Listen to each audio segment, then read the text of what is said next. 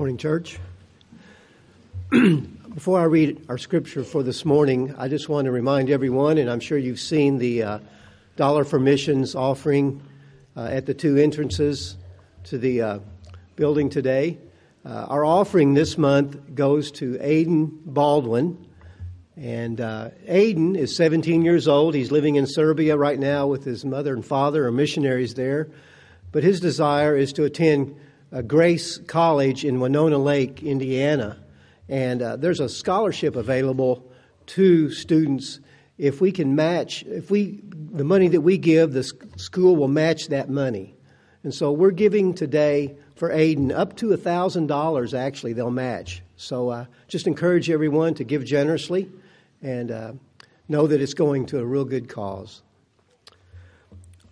Let's turn our attention now to God's Word as we begin a new series this morning. We're going to be reading from Genesis chapter 2, beginning with verse 7. Then the Lord God formed the man of dust from the ground and breathed into his nostrils the breath of life, and the man became a living creature. And the Lord God planted a garden in Eden in the east, and there he put the man whom he formed. And out of the ground the Lord God made to spring up every tree that is pleasant to the sight and good for food. The tree of life was in the midst of the garden, and the tree of knowledge of good and evil. A river flowed out of Eden to water the garden, and there it divided and became 4 rivers. The name of the first is the Pishon. It is the one that flowed around the whole land of Havilah, where there is gold, and the gold of that land is good. Bdellium and honest stone are there. The name of the second river is the Gihon. It is the one that flowed around the whole land of Cush. And the name of the third river is the Tigris, which flows east of Assyria. And the fourth river is the Euphrates. And then, as you know, you're common with this passage, God decides it's not good for man to be alone, and he creates a helper for man, Eve. He names the animals. But then as we move along in our narrative in chapter 3, we come to probably one of the saddest accounts in the Bible, and that is the temptation of the serpent, Eve disobeying, leading her husband, and man falling into sin. And so we experience that, and then we move into verse 22 of chapter 3 as I conclude our reading this morning. After the fall of man, it says, "Then the Lord God said, 'Behold, man has become like one of us in knowing good and evil. Now, lest he reach out his hand and take also of the tree of life and eat and live forever.' Therefore the Lord God sent him out of the Garden of Eden to work the ground from which he was taken. He drove out the man, and at the east of the Garden of Eden he placed the cherubim and a flaming sword that turned every way to guard the tree of life." May God give us ears to hear his word. Amen.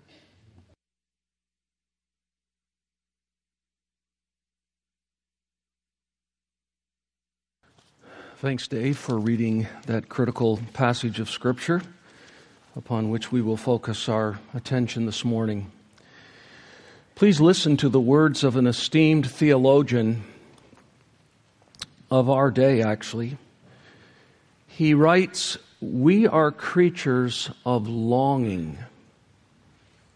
When we misdiagnose the object of our longing, we become frustrated and disappointed.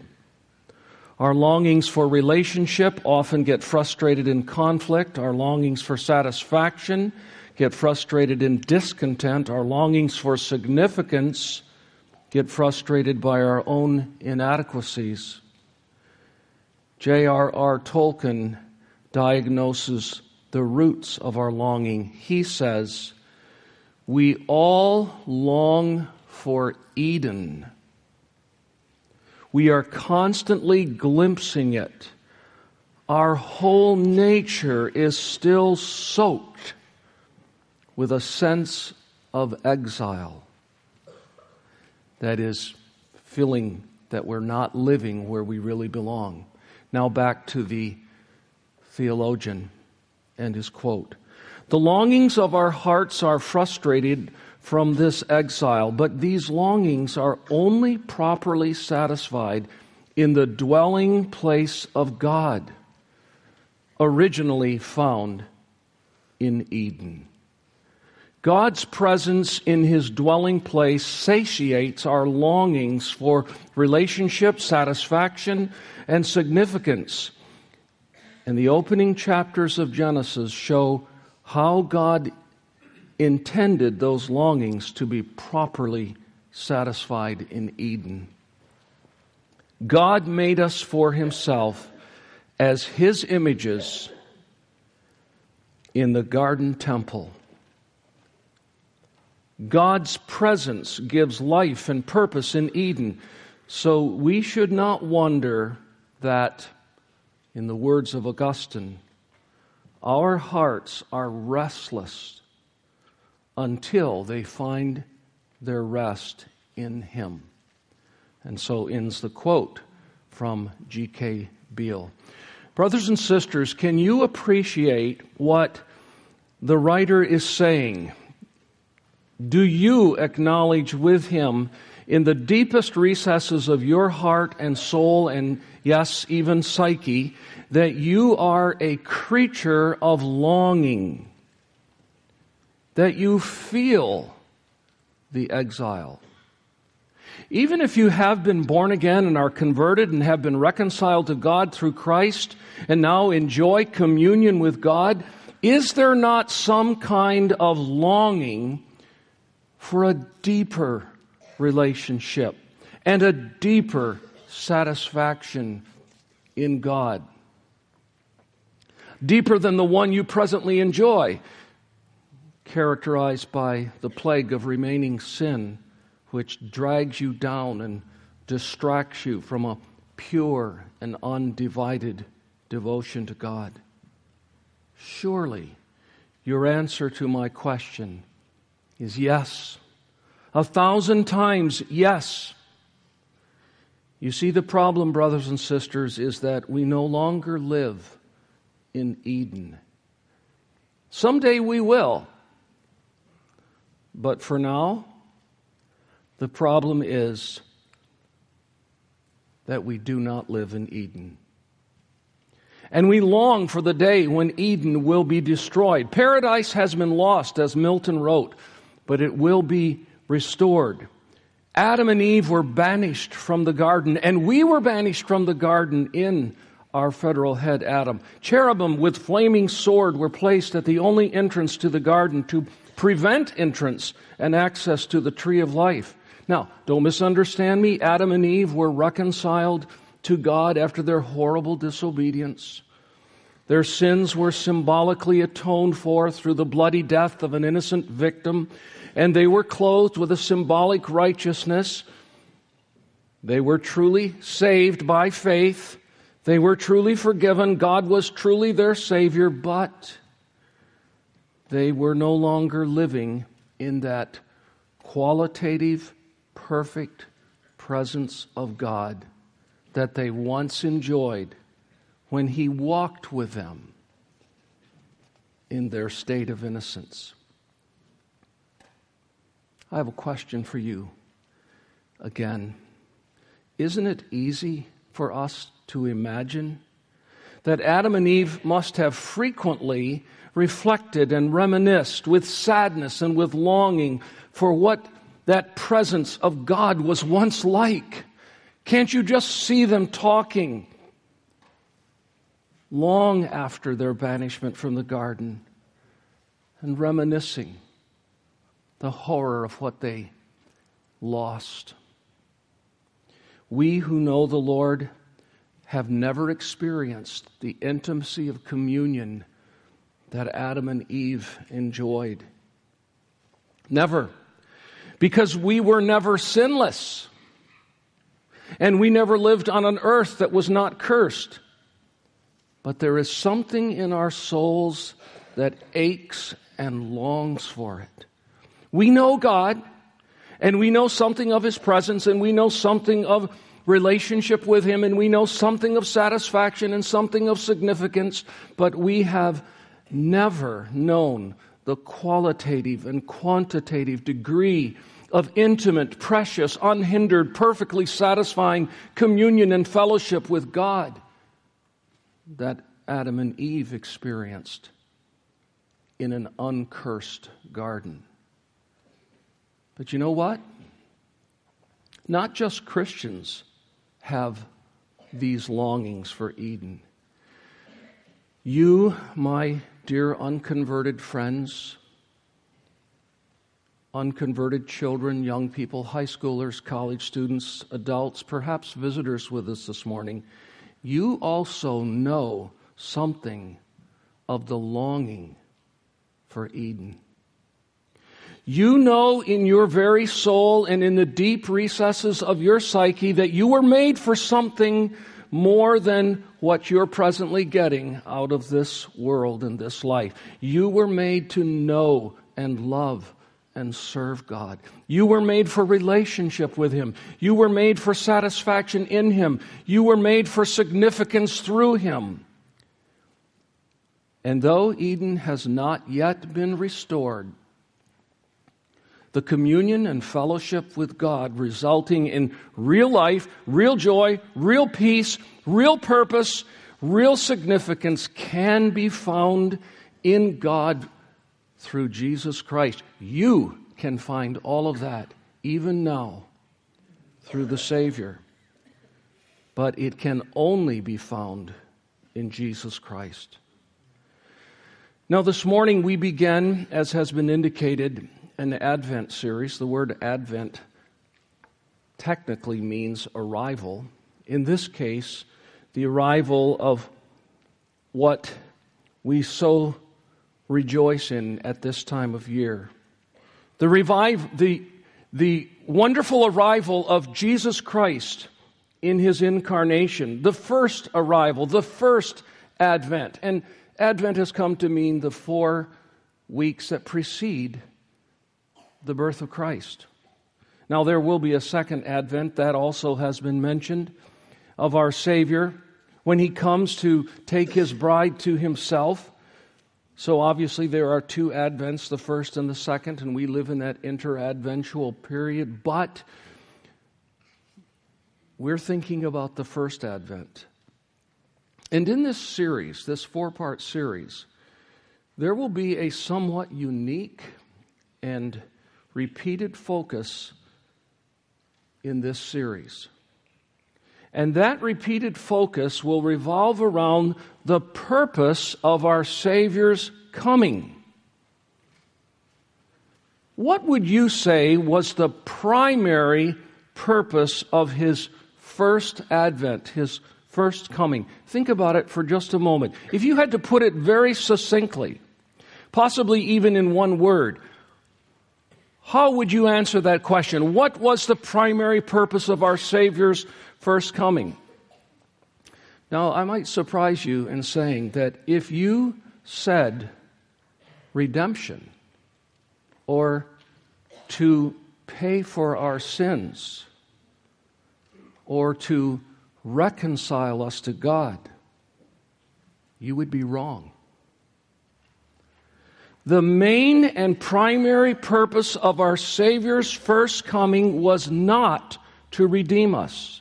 Yes, that is the overarching theme of the Old Testament and much of the New Testament. But that was not His primary purpose in coming. Nor was it to justify us, nor was it to begin the process of sanctification, nor was it to adopt us, nor was it to reconcile us to Himself, nor was it to glorify us, mind and body someday. Those were not the primary purposes of our Savior's first coming. All of those redemptive benefits were high on the list of divine purpose, no doubt. And they are all essential to the ultimate purpose. But they were, in fact, and they are means to the ultimate and highest of all purposes. You know what it is? God's ultimate goal in both creation and redemption was that He might dwell with us. That He might dwell with us. That we might dwell with Him. We cannot dwell with a God like our God unless our sins have been atoned for. We cannot dwell with this God unless we have been reconciled to Him and pronounced just in His sight and become righteous through the righteousness of Christ. We couldn't dwell with Him, but the point is, those things were a means to the ultimate end, and the ultimate end is to dwell with God and to have God dwell with us. That was God's ultimate goal in creation and redemption, that He might dwell in the midst of His people. God dwelling with His people in the garden temple, the borders of which were to be ever extended throughout the whole earth until the knowledge of God and the glory of God covered the face of the earth as the waters cover the sea. That was God's intention even in the Garden of Eden. And so this series will focus on God dwelling with His people. And if you will, it could also be described as a series focusing on temple, because the temple is where God dwells with His people. We can know what God's ultimate purpose was by simply seeing how He designed it all to end. And that's because the purposes of God are always going to be realized. They're always going to come to fruition. So as strange as it may seem, let me ask you for just a moment, keep a marker there in the Genesis passage, go with me all the way to the other end of the Bible, to the other bookend, Revelation chapter 21. And I want you to see with me how it all ends, because that reveals the purpose of God. And it's going to be Pastor Keith's privilege to open this beautiful passage, and I don't think in any way that I'm stealing any thunder. I hope I'm just whetting your appetite. His ultimate purpose in creating man and putting man in the Garden of Eden, which in effect was a temple, a place of God dwelling with man, was, as we're going to discuss in just a few moments, spoiled and short-circuited and forfeited. But was God's ultimate goal to dwell with men foiled? See how it ends. Look at Revelation 21, verses 1 through 4. Then I saw a new heaven and a new earth, for the first heaven and the first earth had passed away, and the sea was no more. And I saw the holy city, the new Jerusalem, coming down out of heaven from God, prepared as a bride adorned for her husband. And I heard a loud voice from the throne saying, Behold, the dwelling place of God is with man. He will dwell with them, and they will be His people. Literally, in the original, His peoples. And God Himself will be with them as their God. He will wipe away every tear from their eyes, and death shall be no more, neither shall there be mourning, nor crying, nor pain anymore, for the former things have passed away. And then we have the beautiful description of the descent of the New Jerusalem, which is clearly a symbolic picture. But lest I forget, could I just make this observation, that when you read the description of the New Jerusalem and the dimensions of the city, not only are you struck with the vastness of it, but you're struck with the proportions of it, because it is 1,200 stadia wide, 1,200 stadia deep, 1,200 stadia high. That's strange. If you translate that into miles, it's around 1,500 miles. Have you ever seen a city that was 1,500 miles. This is big. But it's not literal. Have you ever seen a city that was as high as it was wide? Have you ever seen a city that was 2 miles high? There is no building yet that is a mile high on the face of the earth. How can a city be 1,500 miles high? Why are all the dimensions the same? Clearly, this is a symbol. It's a cube. And when we go back into our Old Testaments, and yes, into the temple, we find that the holiest of all places, the Holy of Holies, was a cube, and it represented the immediate, intimate presence of God. And what we are learning through John and through this vision is that when our Savior comes back at the second advent, and the New Jerusalem comes down out of heaven, it is a worldwide Holy of Holies. It isn't merely 1,200 stadia. That's a symbolic number. And what God intended in the Garden of Eden will be realized again. God's goal in the Garden of Eden was that we would multiply and replenish and subdue the earth for the glory of God and love and obey Him and propagate the knowledge of God until it covered the entire earth. It didn't happen, did it? Because of sin. So did God say, well, I guess I failed in that. I don't know how I can make that happen. Or was God determined from the beginning, knowing what would happen, that He would not only have a people, but that He would dwell with them? That He would dwell with them. That was His divine purpose from the beginning, from creation. That is His divine purpose in redemption. And then when we just take a little peek into chapter 22, by the way, could we just notice verse 22 of chapter 21 before we do that? Chapter 21, verse 22. And I saw no temple in the city, for its temple is the Lord God, the Almighty, and the Lamb. So is there a temple or isn't there a temple? Well, there's no temple that can be seen, but there is a temple. And it represents the presence of God. And in that day, we who know the Savior and have been redeemed during our life will live in the immediate presence of God and the Lamb. They will be our temple. And then, if I could just quickly, in chapter 22, verses 1 through 4, it says, Then the angel showed me the river of the water of life, bright as crystal, flowing from the throne of God and from the Lamb through the middle of the street of the city. Also on either side of the river, a tree of life. Sound familiar?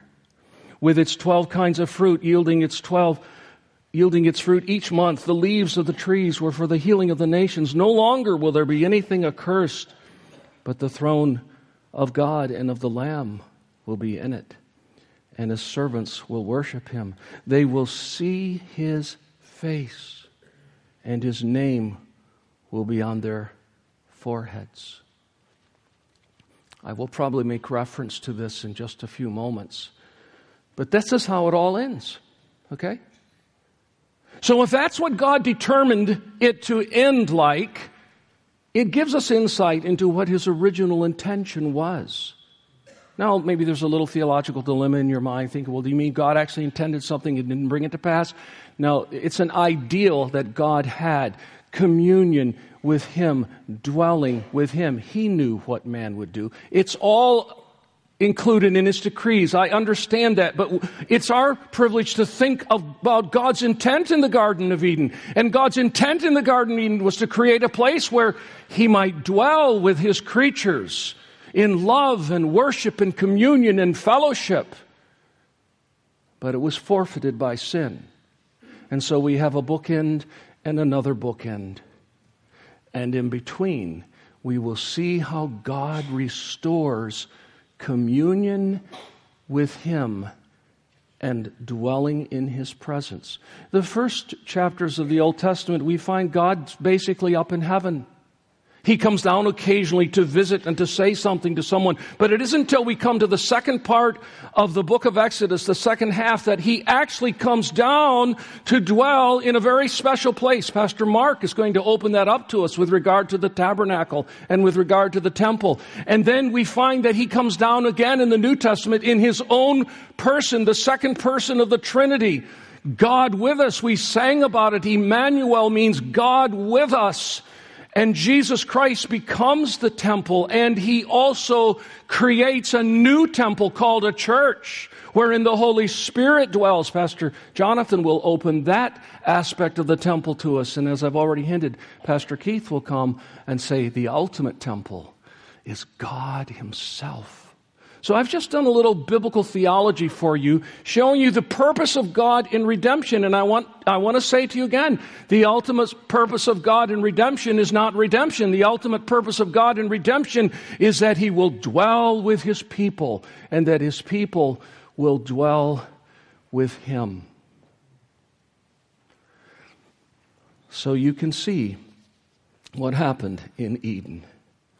Sometimes we define the gospel in terms of a macro and a micro grid. The macro grid is creation, fall, redemption, restoration.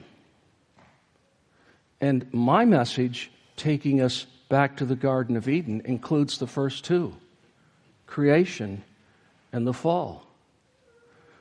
Pastor Mark and Pastor Jonathan's messages will take us into the progressive revelation of redemption and the work of God in restoring this communion with himself and our ability to dwell in his presence. And then, as I said, Pastor Keith will come and deal with the restoration. So, what shall I do now in the remaining time that I have? I want to just very quickly do three things. I want to just persuade you, in a sense, prove, but not in a tedious kind of courtroom way. I want to prove that the garden was designed by God to be a temple, a dwelling place with his people. And then I want to draw your attention in the second place to this. I want to make this very clear, that we have been banished from the garden. And that banishment is what necessitates the birth of Jesus Christ. So if you're wondering, why would a series on the first advent, the first coming of Jesus, start in the Garden of Eden? Have I said enough yet for most of you to connect some of the dots and say, well, I think what you're saying, Pastor Ted, is that the garden was designed to be a place where God dwelt with his people and they dwelt with him, and that was sadly is too weak of a word. It was horrifically forfeited. And Adam and Eve were banished from that dwelling place. Will mankind ever be able to dwell with God again? Yes. He's going to send a Savior. And that Savior is going to do all of those things that are essential in order for us to dwell in the very presence of God. He's going to come and he's going to live in our place, a perfect life, and he's going to work out a perfect righteousness which becomes ours by faith. And he's going to purchase the wonderful regenerating power of the Holy Spirit to bring us back to life and open our understanding to understand the gospel and to flee to the Lord Jesus. And he's going to put all of this into motion. And then he's going to come back and finish the job and restore Eden, where God's people dwell in his perfect presence with no fear. So that's the second thing. I just want to make a comment about that. So I want to prove that the garden was designed to be a temple. I want to make clear that banishment from the garden is what necessitates the coming of Christ. And then finally, just a few applications for all of us, particularly for those who are lost and for those of us who know the Lord and have been reconciled to Him. Now, what shall I say about proving that the garden was designed by God to be a temple or a dwelling place? Well, I can't prove it by taking you to the passage that Dave read and show you the word temple. I can't do that because the word temple is not there. What is there is God dwelling with Adam and Eve. Particularly in chapter 3, when God comes back after the fall and does what He was previously doing, walks in the garden to confront Adam and Eve. It was His custom.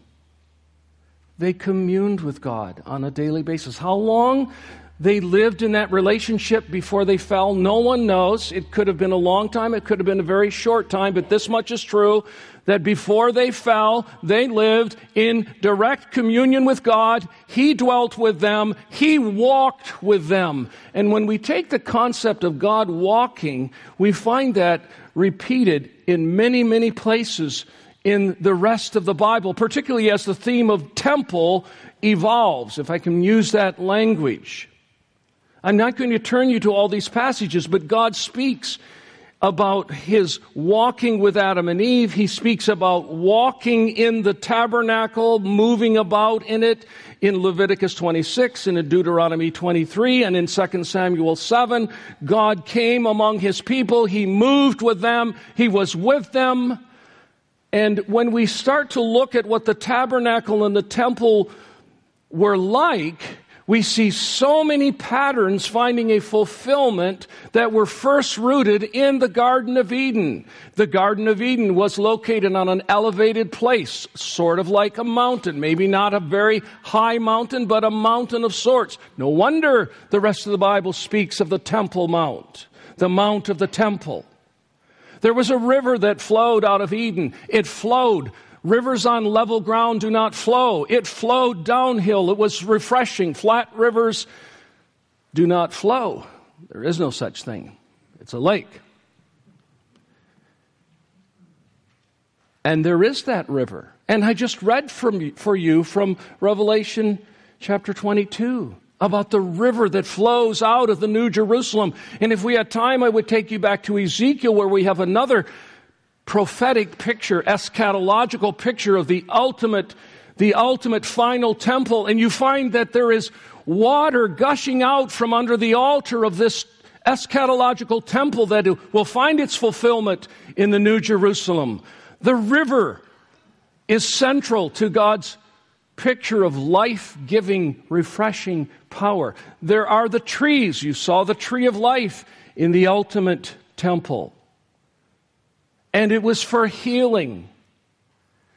And there are all the beautiful stones. If we would go back to the passage David read for us, we would see the various stones, particularly the gold. And then the precious stones become very critical to the temple, don't they? They become very critical to the priest's breastplate. They become very critical to the description of the New Jerusalem. So there's the elevation, there's the river, there's the tree of life, there are the stones, there's the priestly function. When we go into our Old Testaments, we see that the priests were to keep, to guard and to keep. That's exactly what Adam was to do with the garden, to guard it and to keep it.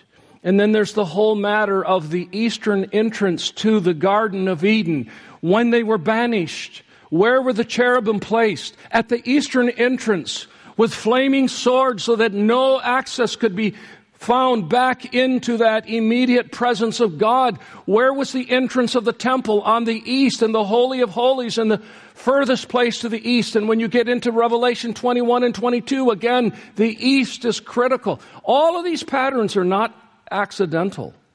Every one of them is intentional. Those are just a few So do we really have to have the word temple found in Genesis 3 to believe that that was a place God intended to dwell with man before he fell? No. It is the garden temple. And that's what so sadly has been banished. And so, in the second place, just a few more comments and elaboration about banishment. How sad was that? How sad was it that Adam and Eve could not go back into the garden? Don't we, even as believers who are forgiven, regret and find ourselves overcome with remorse at the sins that we committed in the past? How remorseful it must have been for them to see, perhaps at a distance, the cherubim, and to say to each other, we can't go there. We'll never get back in there. The cherubim would kill them. And that was all designed to picture that there is no access to God again in that kind of intimacy unless He Himself brings it to pass. And of course, He did. But they were banished. They were forgiven. I want to emphasize that again. I want anybody to go away from it and say, so Pastor Ted basically suggested that Adam and Eve weren't saved. They got kicked out of the garden and they went to hell. No.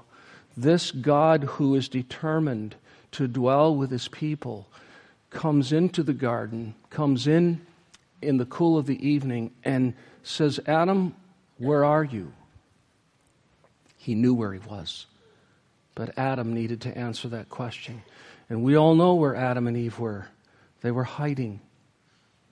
They had covered themselves with fig leaves in a futile attempt to try to somehow deal with their sense of shame and guilt. And God says, that's not going to work. I'm going to have to kill an innocent victim and shed blood and use the skins of that innocent victim to cover you. And as I indicated, that was symbolic of the coming death of the Savior whose blood was shed in our behalf, which we remembered this morning. I'm going to have to clothe you in a perfect righteousness. And so those animal skins were symbolic. And by faith in a coming Redeemer, they were truly justified. They were truly forgiven. Their sins were truly atoned for by the coming Lord Jesus Christ. But it's God who moves to restore this. But what a sad thing it must have been for Adam and Eve to see that they were banished from the garden and they had forfeited that immediate, intimate communion with God. And yet, He was gracious. He saved them. And He told them how difficult life would be now on a cursed earth. But let me conclude by saying some things that I trust will be applicable to your heart this morning. Particularly, let me say something to those of you who are not Christians. I hope you're hearing a word of consolation. I hope you're hearing about hope.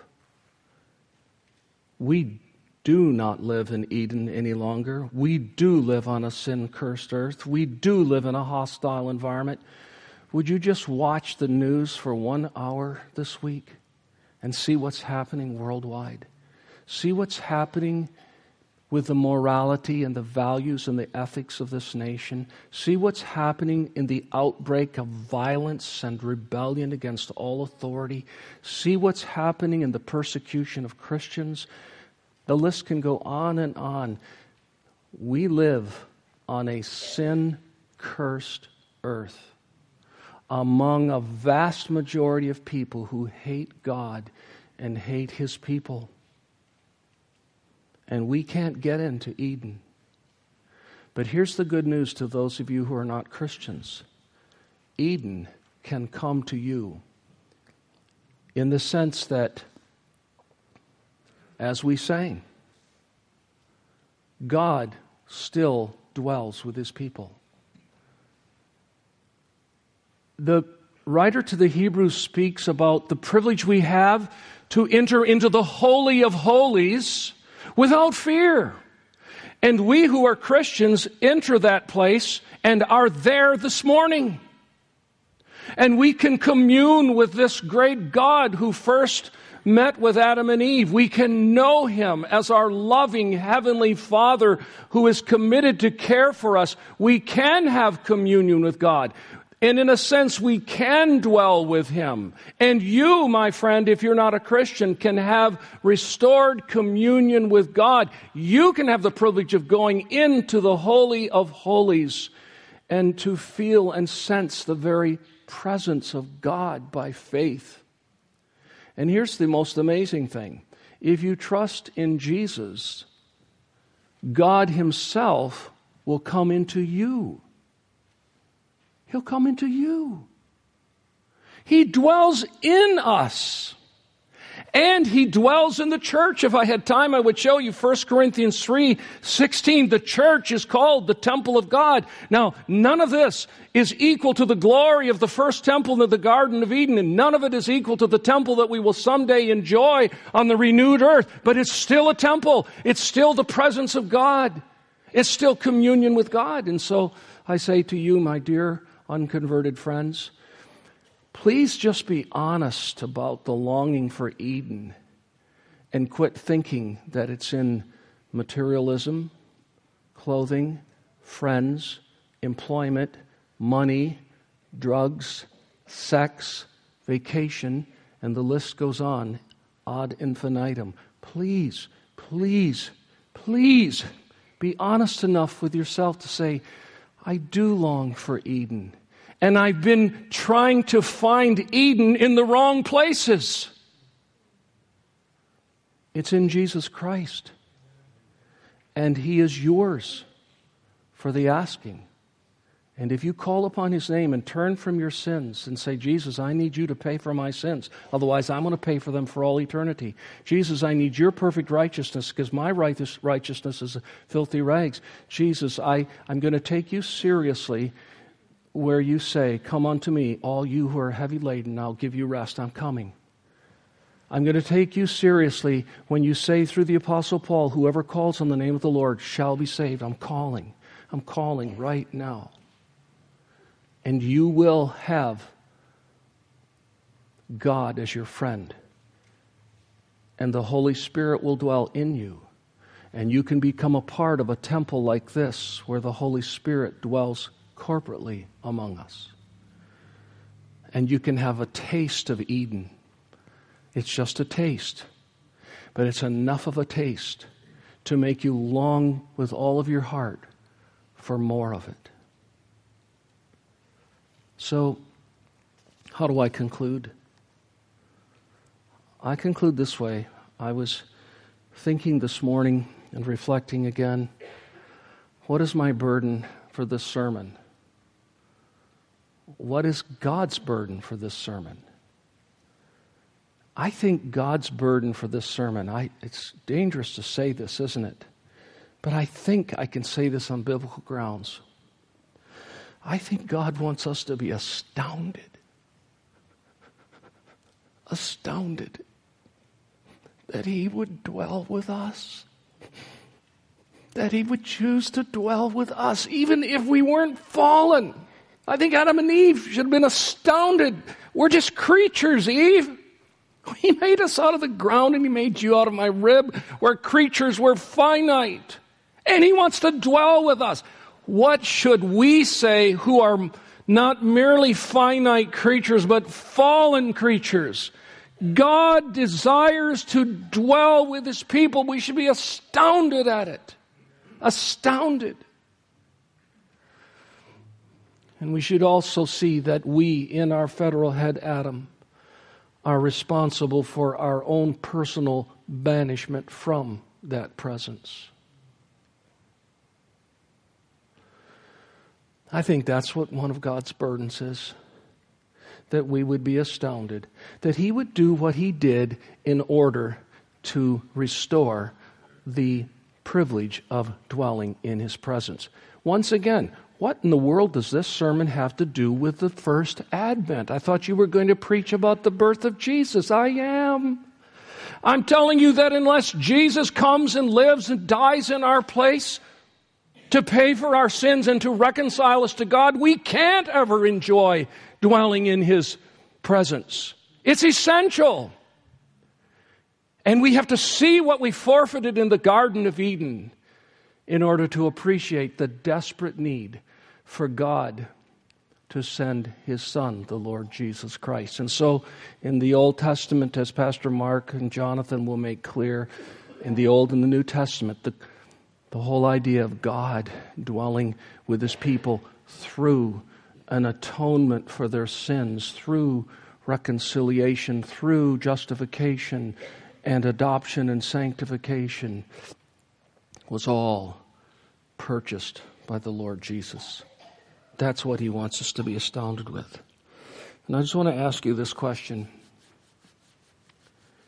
If God communing with us was so important to God, do you deny that? Do you deny that His desire for us to live in His presence, it was important to His agenda? You don't deny that. That's what I said we should be astounded about. If God so desires for us to live in His presence, how much should we desire to live in His presence? There's something very incongruous about our feeble, faint longings for God in contrast to His omnipotent, infinitely gracious longings for us. God went through all of this. God sent His only begotten Son to live and die for us so that He might dwell with us. He sends the Holy Spirit into our lives so that we might dwell with Him. And we can barely find 5 minutes, 15 minutes, 20 minutes a day to dwell with Him. It's pitiful. It's criminal. It's unthinkable. It's incongruous. Oh God, give to this poor preacher in this congregation desires to live in Your presence in a way that's commensurate with Your desire for us to live in Your presence. Grant us that, God.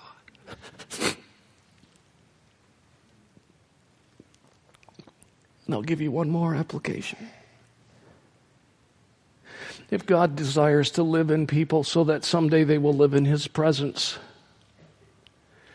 and has purpose to bring that to fruition through, listen to me carefully, through missions and evangelism, which are really one and the same thing, and only through missions and evangelism.